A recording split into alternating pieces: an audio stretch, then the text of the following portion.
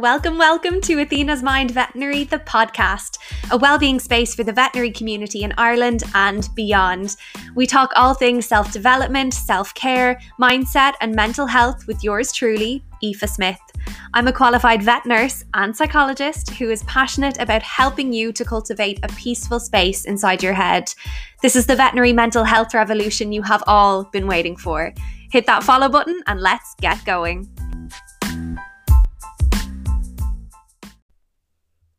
Hello, and welcome back to another episode of Athena's Mind Veterinary, the podcast. If you are new here, hello, my name is Aoife, and I am the host of this beautiful podcast and community that we have spent the past year and a half nearly building. And yeah, you're so welcome. I hope that wherever you are in the world today, you're having a beautiful, stunning day. If you can hear from my voice, Corona got me. Yeah, he got me. He has arrived. He's very present. I am reluctant to give coronavirus the pronoun she. For some reason, from the start of the pandemic, we're like, oh, Miss Rona's got me or Miss Roni's got me. It's clearly not a female pronoun. Like, I feel like of all the conspiracies that we could run with, female pronoun isn't one of them, guys and gals and theys. So do forgive my voice for this week. I tested positive, so today is day 1 of my isolation, but funnily enough, I'm actually feeling okay. It just feels like a cold, so I'm just very nasally, but other than that, I'm fine. I've been chilling with Doggo has been just the best support ever. I don't have too much of a cough. I did have kind of yesterday. Now that I'm talking a little bit, I can definitely feel a little tickle, but I think we're okay. Like, I definitely think, dare I say it, I might be able to power through. Although I don't believe in powering through. If you're not new here and you know me quite well, you'll know that, things like just power through is not something I ever encourage. Today, though, we are talking about something incredibly important, and I waited 4 seasons apparently. I waited 4 seasons to talk about this topic because I wanted to make sure that I was fully capable of bringing you a podcast episode that was helpful and not a problematic episode that added to the current noise online about this particular topic and the current noise within the world on this particular topic. A lot of people cover it, a lot of people talk about it, but unfortunately a lot of unqualified people speak on it and give opinions that are incredibly far-fetched. And while I do have a hot take for you today, as Blind Boy would like to call them, I do have a hot take for you today, and everything that I will touch on in the veterinary context is just theory, unfortunately, because research within the veterinary community just doesn't exist on topics like this. So what we're doing in this episode is we are compiling a bunch of information that we already know to be true or most likely true, in order to build a theory or a hypothesis surrounding the experience of veterinary teams. So today, without further ado,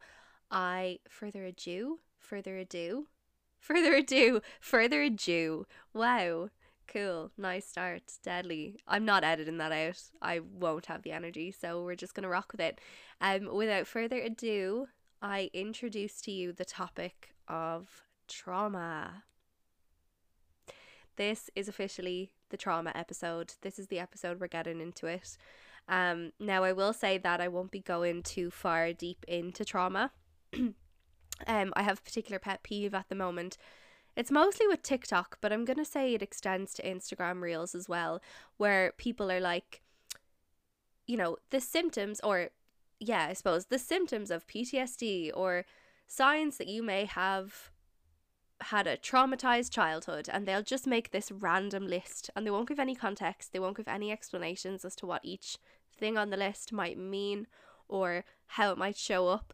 There's just no follow through or aftercare with videos like this. It's like this real instant, here's a big list of all the ways that you can be traumatized, I'm just not going to say anything else, and you're just going to have to navigate that by yourself. And this is how like incorrect information spreads as well, and information that is just has that kind of shock factor with little or no after support, after care, or follow through on what the person is actually trying to say. So that is my pet peeve at the moment. So while I am really delighted to have hit this day where I can come on and speak confidently and openly to you about trauma within the context of veterinary, I can offer you an educated hot take. I will not be listing symptoms mindlessly. I will not be diagnosing you with PTSD on today's podcast episode. Like, that would be incredibly heavy to offer you that today. I'm not going to diagnose you with secondary traumatic stress today. I'm not going to remind you of all the trauma in your past. I'm not going to remind you about everything you've gone through. I'm not going to cause any mad realizations for you about what you've been through. We're just going to talk about trauma in the context of veterinary, what it kind of can look like, how to navigate it, how it can trigger past traumas that we haven't dealt with, getting to know our trauma triggers, all of those kind of, I guess, surface level but really important points to hit on this topic. So I'm not going to sit here and say to you, oh, these are all the ways that you could possibly be experiencing PTSD. That would be unethical, unsafe, and quite frankly quite cheeky, I feel, for me to just sit on the podcast and determine how your trauma looks or how it sits in your body. Like, you're the ultimate decider of that. Like, I don't have a right to sit here and say, oh, like, here's all the symptoms of PTSD, therefore you must have it, or here's all the symptoms of secondary traumatic stress, you must have it, or you must have been traumatized as a kid because this happened to you. Like, it would be really cheeky as well as unethical for me to sit there and do that. So we will not be listing symptoms mindlessly like TikTok creators today. We will be getting into a hot take that will hopefully help us to introduce the idea that trauma could possibly be affecting us within the veterinary profession, and how going forward we can work with that information to become better equipped to deal with our mental ill health if and when it comes about. So yeah, welcome to episode 4 of season 4. That's kind of nice, isn't it? That's kind of an aligned number right there. 4-4. Love to see it. So yeah, again, excuse my voice. The Rona got me, but I'm feeling okay despite how I sound. Hopefully when I listen to this episode back, I won't be like, oh god, I can't publish this. I feel like maybe you'll forgive the voice. And as well, I might have to stop and start as I continue through this episode. However, that is what the beauty of editing is for. So I'm just hoping that my editing skills can do me some justice with today's episode as well, and you don't notice any or too many at least bumps in the road. So talking about trauma then, let's kind of define it first, because again, trauma is this thing that has made it into mainstream media. The word itself is incredibly overused in my opinion at the moment, which does me no favors in my mental health related work, because when I use the word trauma, the person on the receiving end of me talking about trauma has already been psychologically primed by TikTok creators and, Dr. Julie and everybody else, Jordan Peterson. Not that I want any of you to be listening to Jordan Peterson, I don't, but if you do, it's your business. I'm not a Jordan Peterson fan at all, but that's another conversation for another day. So when I talk about trauma within my work, the person sitting in front of me or the person on the other end of the phone or whatever capacity it is that I'm working with them, they're already psychologically primed by all of this mainstream media gunk that just doesn't need to exist. And it can sometimes skew their opinion, or not their opinion, their perspective of what trauma actually is, and then what my perspective of trauma is, and it can kind of lead to some lost in translation vibes, if you will, within the conversation. So let's get it defined, like here and now on the podcast, what it is, what it looks like. So trauma is a deeply distressing or disturbing experience. It can also be physical injury. Yeah, so like that's an obvious one. We know that one already. So trauma to a site on the body. But deeply distressing or disturbing experience, okay? Hold on to that definition as we go through this podcast episode today. Hold on to the definition. Just store it in your brain there somewhere and come back to the definition as I continue to speak, so that hopefully we're all on the same page. So defining trauma in the context of veterinary is a really interesting one. So by this definition, so again, a deeply distressing or disturbing experience, by that definition, do we not already see trauma every single day in practice? If your answer is no, I would ask you to reconsider and just go a little deeper with it. Ask yourself, do we see deeply distressing or disturbing things in practice every day? The answer would be yes, right? So we see those things. By default, also, sometimes in practice, we experience those things. So your experience with a patient, that dynamic between the two of you, particularly if the patient is extremely ill, that can be the deeply distressing or disturbing experience for you also. We also see physical injury every single day. So we witness that physical injury. Sometimes we ourselves experience physical injury as well, like, hello, cat bite abscess. Have you been, girl? So sometimes we experience that for ourselves as well. We also witness it in colleagues. We can witness colleagues having really distressing or disturbing experiences. We can witness colleagues being physically injured. The same with clients or owners. So we can watch them have a deeply distressing or disturbing experience. We can also watch them be physically injured, hopefully not too often, but it does happen. Especially if they're that kind of, proactive owner who enjoys giving you a bit of a hand and like holds for like blood samples and stuff. Sometimes, it can go a little bit wrong, as we know. So you can witness that too, which is tough. So again, come back to defining trauma in the context of veterinary. And again, I'm going to ask you, by this definition, do we not see trauma already every single day in practice? The evidence for it is hard to grasp and it's intangible at the moment because research has not been done. And that in itself is awful. But by default, aren't we leaning towards we do see trauma every single day in practice? Also, trauma, what I really need to point out to you is that trauma is not a list you can put onto a TikTok video. Trauma is not something that you can always explain with words. Trauma is not something that you ever need to justify or diagnose from the DSM-5. If you don't know what the DSM-5 is, it's basically like a diagnostic. It's a manual that details diagnostic criteria for certain psychological disorders or ailments. And trauma is not something that you can just list in the DSM-5 and diagnose and say, yeah, they have trauma. Or they have trauma. Yeah, they have PTSD or they have secondary traumatic stress. Yes, they've definitely experienced trauma. It's a subjective experience. It's unique to you. It's unique to every single individual. And in the context of veterinary, that includes you, your colleagues, the owners, and the patients. So there's 4 individuals in there really, within your world, say, that can experience trauma at a subjective level.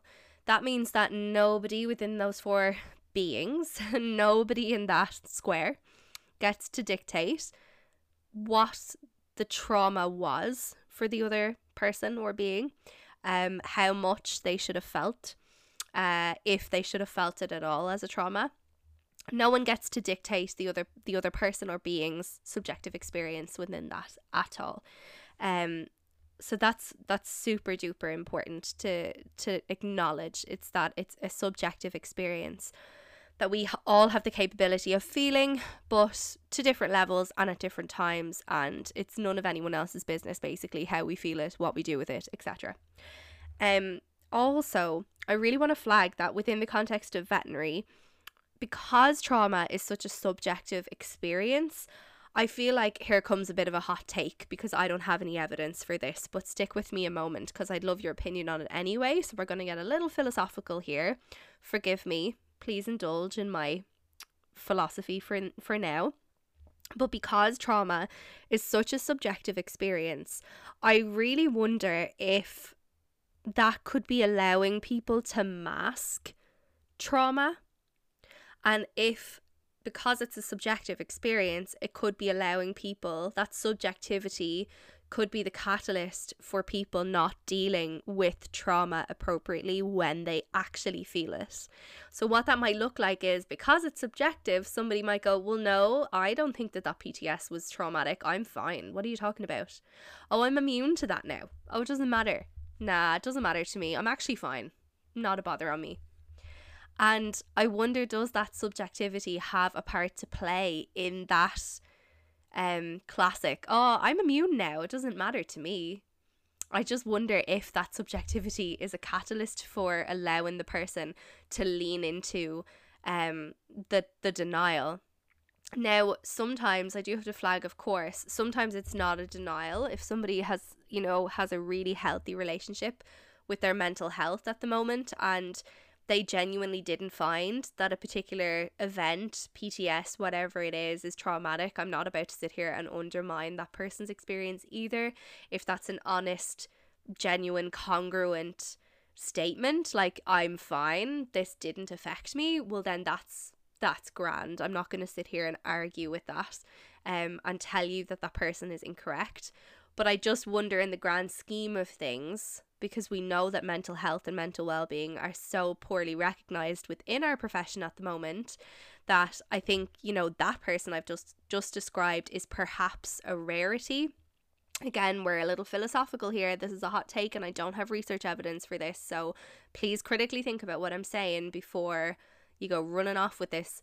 But I wonder if that person that I've just described is a rarity, and the subjective nature of trauma, that subjectivity in itself acts as a catalyst for people who really do want to lean into their denial about just how traumatic something actually is. So that was something interesting that I wanted to flag with you. Of course, it's intangible at the moment and we don't have enough evidence to support that kind of theory. I also don't know just how much evidence we can gather in terms of that, because subjective information is way more difficult to latch onto in real life and latch onto than, say, an objective kind of reality or a finding. Like, an objective finding is way easier to grab onto and is way more tangible than something subjective. So I don't know that we'll ever get to the bottom of everything I've just said, but it's something important that I just wanted to make you aware of. I mean, it's not impossible, right? Like, our educated view on it would indicate that it's not impossible for that subjectivity to be a catalyst that supports someone's denial and supports them eventually running into bother because of that denial, or because of the fact that they're ignoring or choosing to ignore that trauma that they've been through. Something that I kind of, following on from that, because I spoke about PTS there, I wanted to talk about death trauma specifically for just a moment. Excuse me. Death trauma, or a traumatic death. Good God, I'll be editing that out. Death trauma or a traumatic death, what kind of does that look like? Because I think it, again, in the context of veterinary, veterinary professionals have not been considered in this light.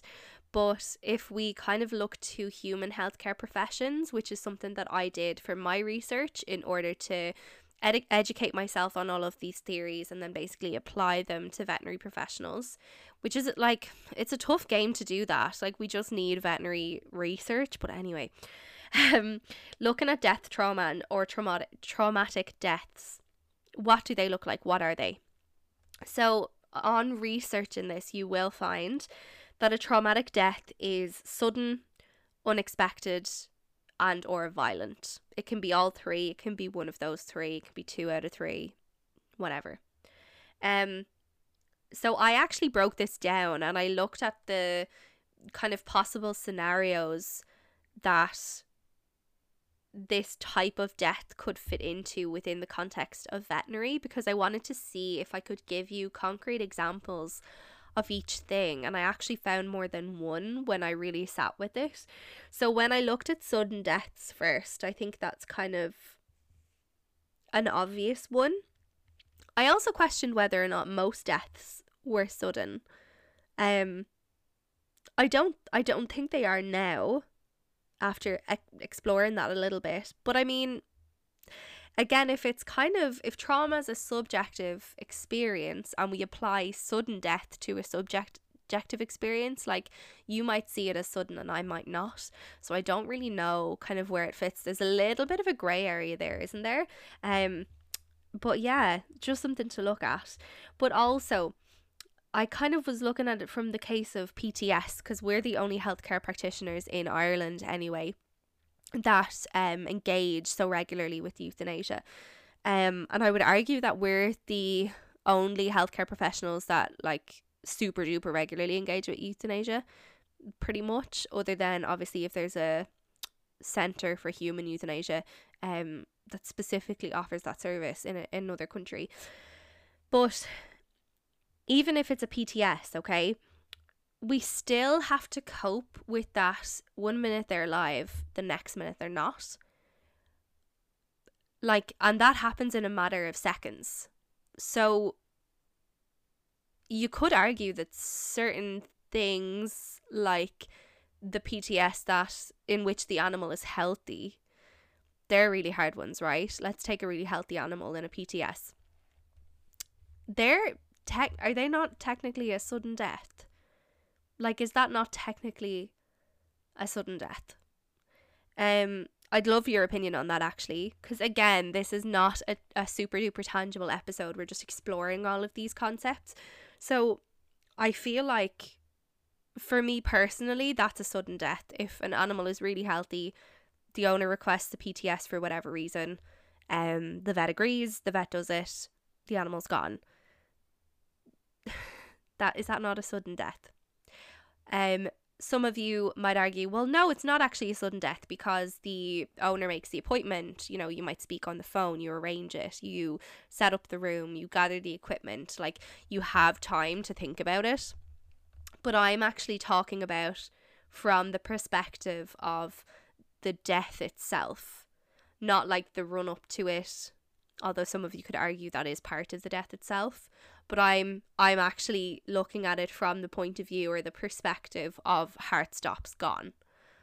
Like the actual physiological process of death, rather than the emotional and, that timeline of events that occurs beforehand.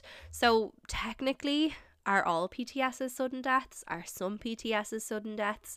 It's worth us looking at, and it's worth us having a critical discussion about and a debate about, and heck, maybe even an argument about. I will gladly argue and debate with any of you.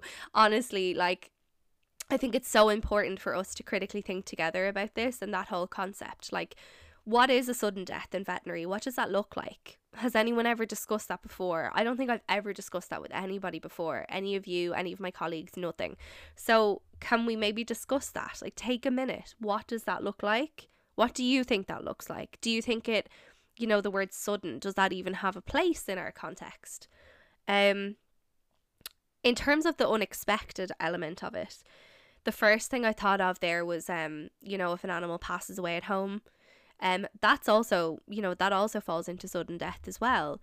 The owner wakes up and the animal has gone. So the unexpected and sudden kind of come into that one, right? I was also thinking of, if somebody crashes in surgery, that's also sudden and it's also unexpected. Like, you think the anaesthetic's going really well and then all of a sudden something goes horribly wrong, and the animal's gone. Like, what what happened? Like, that was so unexpected. So I guess it's really important for us to decide what comes under the category of sudden, what comes under unexpected, like how many categories do the different things fall into, how is that relevant to us and our own psychological health, what are the impacts potentially of a sudden death on you, what are the impacts potentially of an unexpected death, of a sudden and unexpected death. Like, is death ever expected? It is, but we don't know when. So what is an unexpected death if we're all going to die one day? What does that even mean? And then in terms of a violent death, this was a really, this kind of brought up a bit for me, actually. It just made me squirm a bit. So if you're also that person, just know that you're very safe listening to me here. All you have to do is follow the sound of my voice, and just know I'm right there with you. But this one in particular, that the kind of main things I thought about with the violent deaths were, like, say, like a dog attack or something, or like an animal attacks another animal, basically. I was thinking of an RTA. Like, for me, that popped into my head, but I don't know if that would pop into your head in terms of a violent death. Also, some of you might hear the word violent and think that it's intentional, whereas like an RTA, you know, most of the time, I would sincerely hope, are not intentional. So like, if you heard violence and thought intentional, like, pay attention to that, because that says a lot. Whereas my mind didn't go to intentional when I thought about a violent death or a violent end. Although something that is intentional, which I did think of as well, is cruelty. Like, if it's a case that a human decides to intervene and interfere with an animal's well-being, and the animal subsequently passes away, either in the moment, like suddenly, like maybe it's one really brief attack on the animal, or whether it's chronic behavior that eventually the animal passes away or succumbs to. So like, some of that might be unexpected, right? Some of it might be sudden. So these things, they're all interchangeable. They fall into all the different categories, or the 3 different categories. But I just wanted to highlight the level of trauma that we see in death alone within the veterinary profession. Like, just remember that I've only covered the concept of death just then. Like, I haven't looked at physical injury. There's a lot of little coughs happening in this episode, team. Oh wow, I'm so sorry. My goodness, I'm really gonna have to edit this one, I feel. I've only looked at the concept of death, so I haven't looked at the concept of like general physical injury. I haven't looked at the concept of owners, their trauma, their upset, what it's like to take on that on board. So there's the point that I'm making, I suppose, with this general hot take, is that there's so much room for us to be traumatized within our work, and nobody is ever talking about it. Nobody talks about it. We don't talk about it. I have no idea why. I've mentioned the word trauma in my own workplace before, just to see kind of the general reaction. Most of the time it's what? And that's absolutely no reflection on my colleagues, because they're fantastic humans. But it is definitely something I've noticed. When you mention trauma, people are like, what are you talking about? Like, it just doesn't, the link doesn't happen. We're not making the link. We're not talking about this enough with each other. We interrupt this pod episode for a special announcement.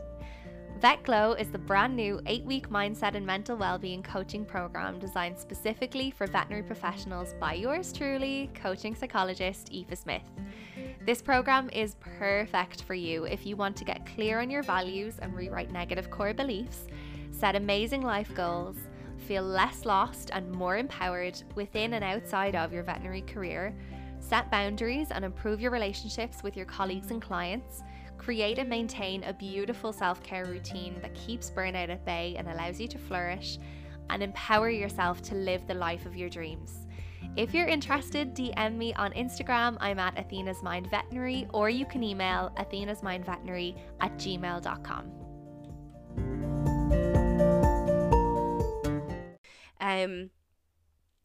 Also, like, the whole thing of the way in which we deal with bodies after death, I personally would argue is a traumatic sequence of events, or a traumatic experience. Especially if, you know, there are some days when your freezer gets a little full. Yeah, I'm gonna be explicit here because we don't talk about it enough. So yeah, I'm honestly, I can't beat around the bush anymore with this stuff. We just don't have the time. Veterinary professionals are dying. Like, we don't have the time to beat around the bush with this stuff. So yeah, I'm gonna confront it as it is. If you don't like it, skip this. So, like, obviously, you know, if the freezer gets a little full, you start to make do in whatever way you can, in whatever way is ethical, in whatever way is respectful. But, like, hands up who has stepped over a body bag. My hand just flew up. Yeah? Traumatic. That's traumatic. Yeah? So, the ways in which we not only witness death, are involved in death, but also deal with death and deal in the aftermath of death. That entire sequence has so much room for trauma in it.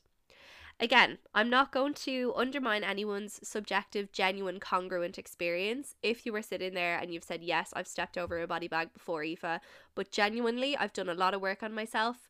I've done a lot of self-development work. I know myself so well. I'm able to resolve that in my head, and I am not traumatized by it. And you are wholeheartedly confident that you're not traumatized by it. I am not going to argue with you. And to that I say, congratulations. Well done, and I'm so happy for you. However, with the information that we have at the moment, with the statistics surrounding the mental well-being of veterinary professionals, it doesn't really add up that the majority would be able to say what I have just described, or the majority would be able to lean into what I have just described. So the trauma surrounding the process of death, or the traumas, maybe there's multiple traumas in there, or let's call it the room for trauma within the process of death, is absolutely huge within the veterinary context, and it deserves all of the attention in the world. For some reason, again, we are just not talking about it, so I absolutely had to cover it on this episode. In terms of my own trauma surrounding that, I won't go into it too much because goodness gracious me, I would just ramble on all day, and my mic is not my therapist. But yeah, have I been traumatized within the process of death? I would be lying if I said no. Of course I have. Oh my god, of course I have. Like, who steps over a body and thinks that's fine? I don't. I mean, again, if you do, and that is your genuine, congruent, confident experience, fine, like, good for you, but I don't. I'll never step over a body and think, oh, grand, excuse me. What? No. Like, I will never step over a body and think it's okay. I will never step over a body and think it's not traumatic. And I know that that's confronting to hear for some of you. Some of you will roll your eyes at me. Some of you will... Some of your egos will jump in, and you'll think to yourself, oh, what a princess, like, God, like, just step over it, like, it's no big deal. Okay, if you say so, but that's going to come back and bite you in the ass. If you don't appropriately deal with that, and if that's, you know, if your ego jumps in straight away and is like, oh my God, what a princess, like, it's actually fine. Okay, like, whatever you say, but if your reaction is not genuine, is not coming from a place of, you know, lots of self-knowledge and lots of previous self-love and self-care, then I would encourage you to look at that again, because it will bite you in the ass. It will. And that is something that the research does support. So, yeah. Something I want to talk about leading on from all of that is secondary traumatic stress. I don't know that veterinary professionals are well enough equipped to handle secondary traumatic stress, or if, goodness me, you even know what it is. I spoke about it within my own research. It was something that I leaned into quite a bit in terms of the compassion fatigue side of things. So I wanted to talk about it on this episode today, just to highlight the theory for you, highlight the concept, ease you in at a surface level as to what secondary traumatic stress is, what it looks like, etc. So basically, it's a difficult one with secondary traumatic stress because there's been little or no amount of research done within the veterinary industry, because veterinary ranks so low on the healthcare hierarchy. So there has been I'm going to call it STS. So there has been STS research done among human healthcare practitioners. The nursing profession is something that we can really look to for, I guess, some guidance on in terms of this particular thing. But because research just is pretty much non-existent among the veterinary professionals, we kind of have to look to other professions in order to get to the bottom of what STS means and how it might fit into our lives in veterinary. But we are going to attempt it today on the pod. So basically the issue is, so let me tell you what STS is first. Basically, it develops through repeatedly hearing details about the trauma that somebody else went through. Okay? Some of you are probably sat there being like, what about PTSD? We're going to get to that in a sec. But secondary traumatic stress, we'll start with that one first. It develops through repeatedly hearing the details of the trauma that somebody else went through. So that is you hearing about horrendous situations repeatedly, constantly, over and over again.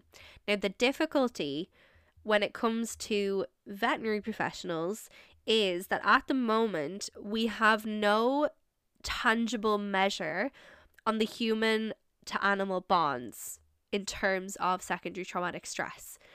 The level of secondary traumatic stress we can we can develop through our bond with an animal is unclear. So like the obvious thing is, obviously animals can't speak English, so they can't turn to you and say, oh hey, I've actually gone through this really difficult thing. Yeah. So the way in which we hear about an animal's trauma is different to the way in which we would hear about another human's trauma. I feel like I'm about to sneeze. I'm trying my best not to. So we have no kind of way of tangibly navigating that at the moment because there's been no research done on it. So like, where do we pick up the STS? Like, where does it stem from? Is it through watching the animal go through the thing? But then some might argue that that's our trauma because we're watching it, we're reacting to it. So does that not fall into PTSD, which I'll get onto in a second? Is it through the owner? Is it that, you are developing STS from hearing from the owner about what the animal is going through? And if you look at maybe an animal's case, like think back to yourself, like we hear from the owner at the beginning of the illness, and then they book the appointment, we hear all the bits and pieces at the appointment, and we hear how the animal's doing after the appointment. If the animal's coming in for surgery, we follow up, we open the animal up, we deal with the owner again after the surgery, we hear how the animal's doing. If they're not doing well, that's not good. The animal might come back into us, then we hear the woes about the animal again through the owner. So is that how we're developing secondary traumatic stress? Or is it a combination of both? Or here's another one for you. Is it through our colleagues? The way constantly, we automatically all tell each other, oh God, this dog, this happened, and that was awful. Or this owner, you might hear about the owner's trauma from a colleague. So then the colleague is the catalyst to all of the trauma, because the colleague has the whole story, and he or she or they are giving you the owner's story and the animal story, and all of a sudden you're caught up in all this STS just because you've had a cup of tea with a colleague.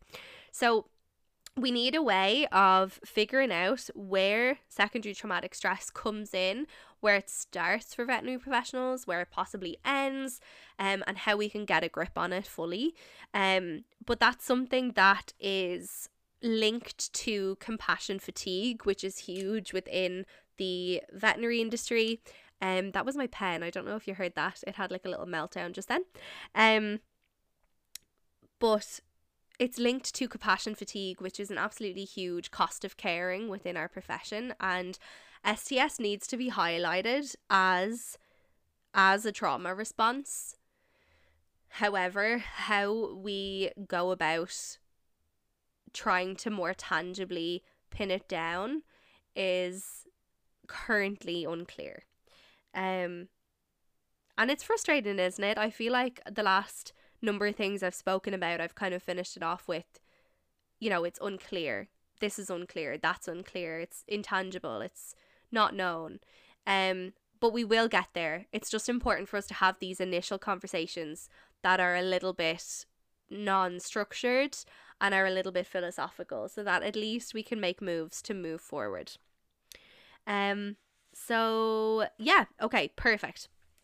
So if it's a case, as I said earlier, if it's a case that you're directly witnessing, or you're directly involved in some way in the trauma, that's more likely to cause something along the lines of post-traumatic stress disorder, which is PTSD.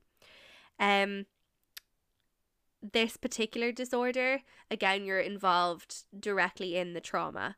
If you go back to, again, the definition of trauma that I asked you to hold on to at the very start of this episode, you will probably see by now that there's an awful lot of room for PTSD development within our job as well.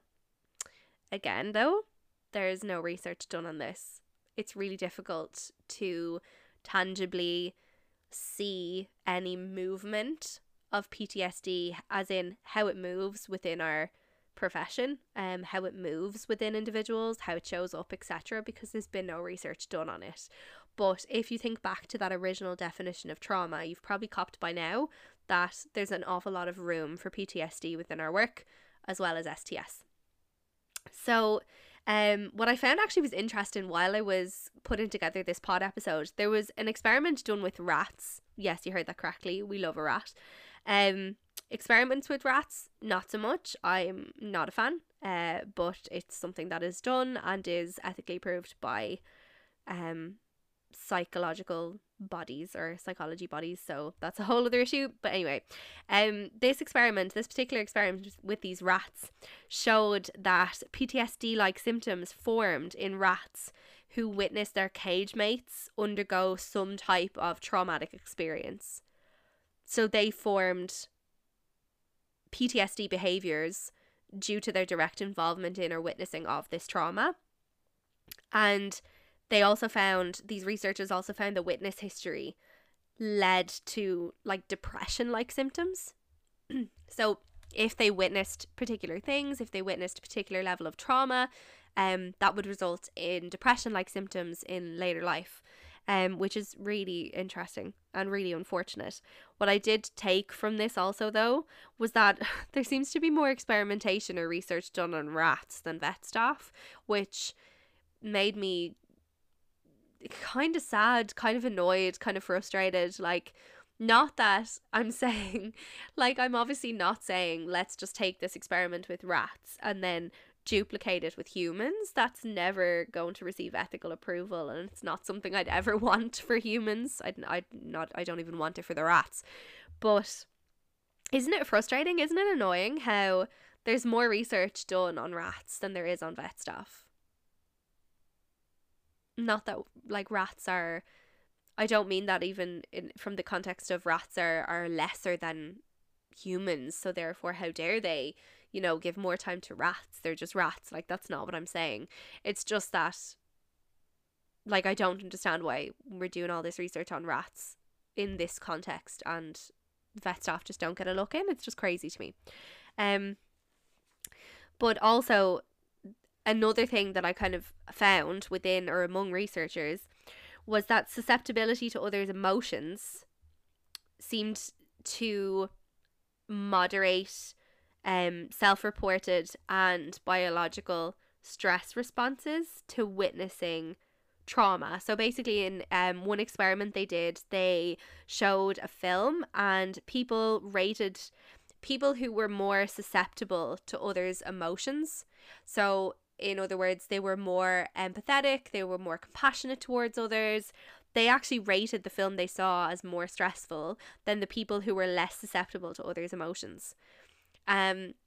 So it just goes to show that empathy can alter perspective, but can also allow us to go deeper within, or by default go deeper within, the trauma that someone else is experiencing, and therefore we have a larger chance of developing things like PTSD, STS. You know, veterinary staff, we're constantly empathetic. It's needed. And the funny thing about empathy as well, measuring empathy is still a grey area. No surprises there, 45 minutes in. But measuring empathy is still a grey area, despite the fact that we know as veterinary professionals we need empathy. And the funny thing is as well, we recognize it when we see it. Like, we know what it is when we see it. We can't really put it into words. We don't have a tangible way of measuring empathy at the moment, but we know exactly what it is and what it looks like when we witness it, which I just think is so funny. But if it's a case that we are more empathetic and more compassionate and are more susceptible to other people's emotions, witnessing levels of trauma, like these people only witnessed a video and they rated it as stressful. So think about the things that we witness, and therefore again go back to that original definition of trauma. And the hot take for today again is that obviously if that's the case and we are so empathetic but we constantly witness this trauma, the room for psychological ill health and the development of things like PTSD and STS are of course going to be high. There's so much room for development of things like that. Even anxiety, depression, OCD tendencies, that's a huge one. Different behavioral traits that are just, not helpful. Our very first episode of this season was on maladaptive behaviors. Go and listen to it. It's an educational episode. It's a good one, if I do say so myself. Because maladaptive behaviors show up in practice all the time, and I would argue that part of the reason why maladaptive behaviors exist is because they're linked. Because there's a link there to previous trauma. Maladaptive behaviors, I say more about that in the episode specifically, but they exist basically because our brain wants to take care of us. So, like, if it's a case that we are so empathetic, we're of course going to be more susceptible to psychological ill health when we witness all of the trauma that we witness during our work day.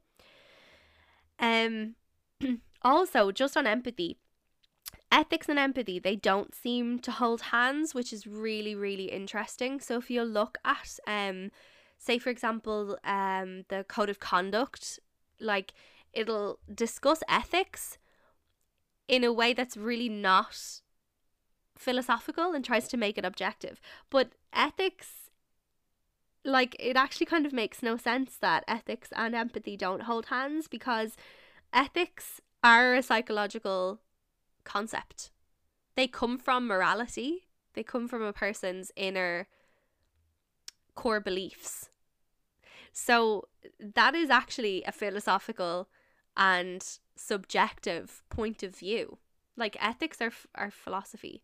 So I always find that really interesting. And both ethics and empathy, they're both intuitively based. They're based in intuition. They're housed in intuition, wherever intuition lives in your body, based on whatever it is you believe. But ethics are an intuitive thing. And the fact that we make ethics tangible within a code of conduct, but separate it altogether from empathy and the potential for trauma, is really interesting. And I don't know how helpful that is. And maybe I've opened a can of worms just then. And again, like, if you have an argument to that, let me know, because yeah, I love a critical discussion.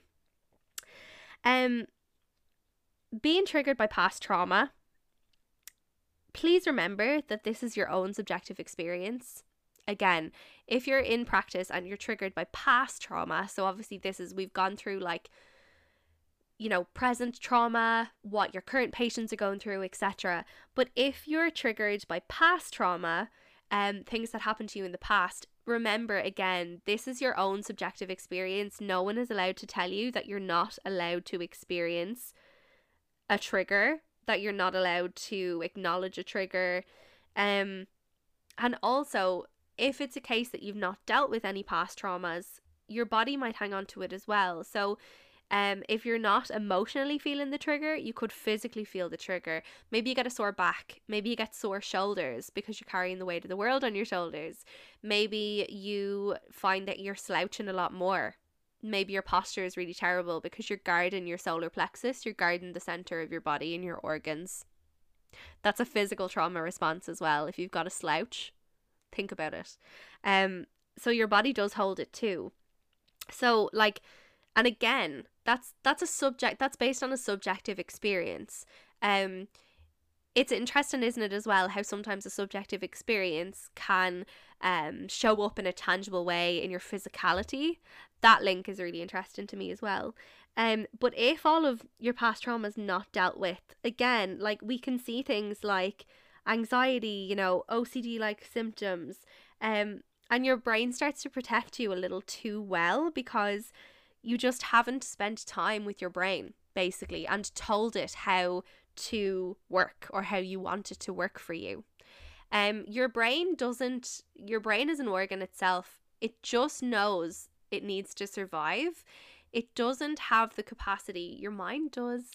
That's where, you know, your mind-body connection comes in. But your brain itself as an organ, like, and the hormones it encourages the release of, and the, you know, physiological things that happen.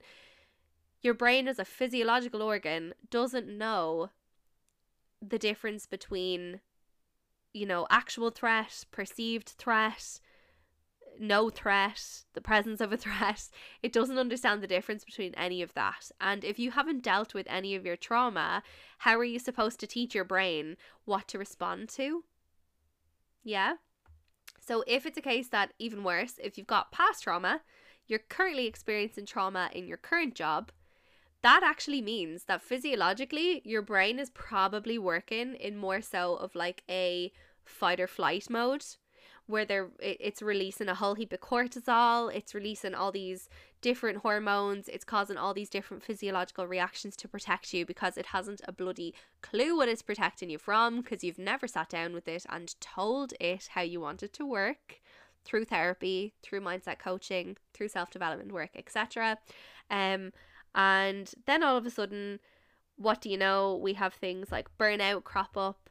We have things like compassion fatigue. Then we have secondary traumatic stress on top of there. Then we have PTSD to deal with as well. We might have a little bit of anxiety because your hormones and the chemicals that your brain has released inappropriately have caused some issues. We might have OCD because we haven't dealt with things. We might show some compulsive behaviors and we spiral. It's all a big mess. And what do you know? We are just another veterinary statistic. So I want to close this episode off by saying thank you for being here and thank you for listening to all of this if you managed to stick around. Apologies again for my voice and my little coughs. I've been trying. I'm actually feeling pretty energized after this, but I'm delighted to be able to sit down and talk to you today. I know a lot of people with COVID-19 didn't get that privilege, so I'm really delighted to be able to sit here and speak to you today in the way that I have done. So yeah, if you've reached this point of the episode, well done and thank you. What I would encourage you to do is further your research, get curious, start looking this stuff up, disagree with me, agree with me, but understand why you disagree or agree, and take this as your sign to now start to deal with any traumas that you've been through and any traumas that you're currently going through in practice, so that we can hopefully create a better mental health and well-being scenario for veterinary professionals in this country and beyond. I really hope you enjoyed this episode. Again, it was a little bit philosophical, it was a little airy-fairy and wishy-washy, because unfortunately we don't have the research to lean on. We can only lean on previous research from other fields and apply it to our own, which is quite complicated and difficult. But either way, I hope that it has broadened your horizons and opened your eyes to some concepts that maybe you haven't heard of before and you'd like to look more into, in order to empower yourself to take charge of your own mental health. So on that note, I will be back next week for episode 5. We're halfway through season 4 next week, which is absolutely wild. So I will be back next week. I'm so looking forward to seeing you then. And in the meantime, take really good care of yourself. Bye.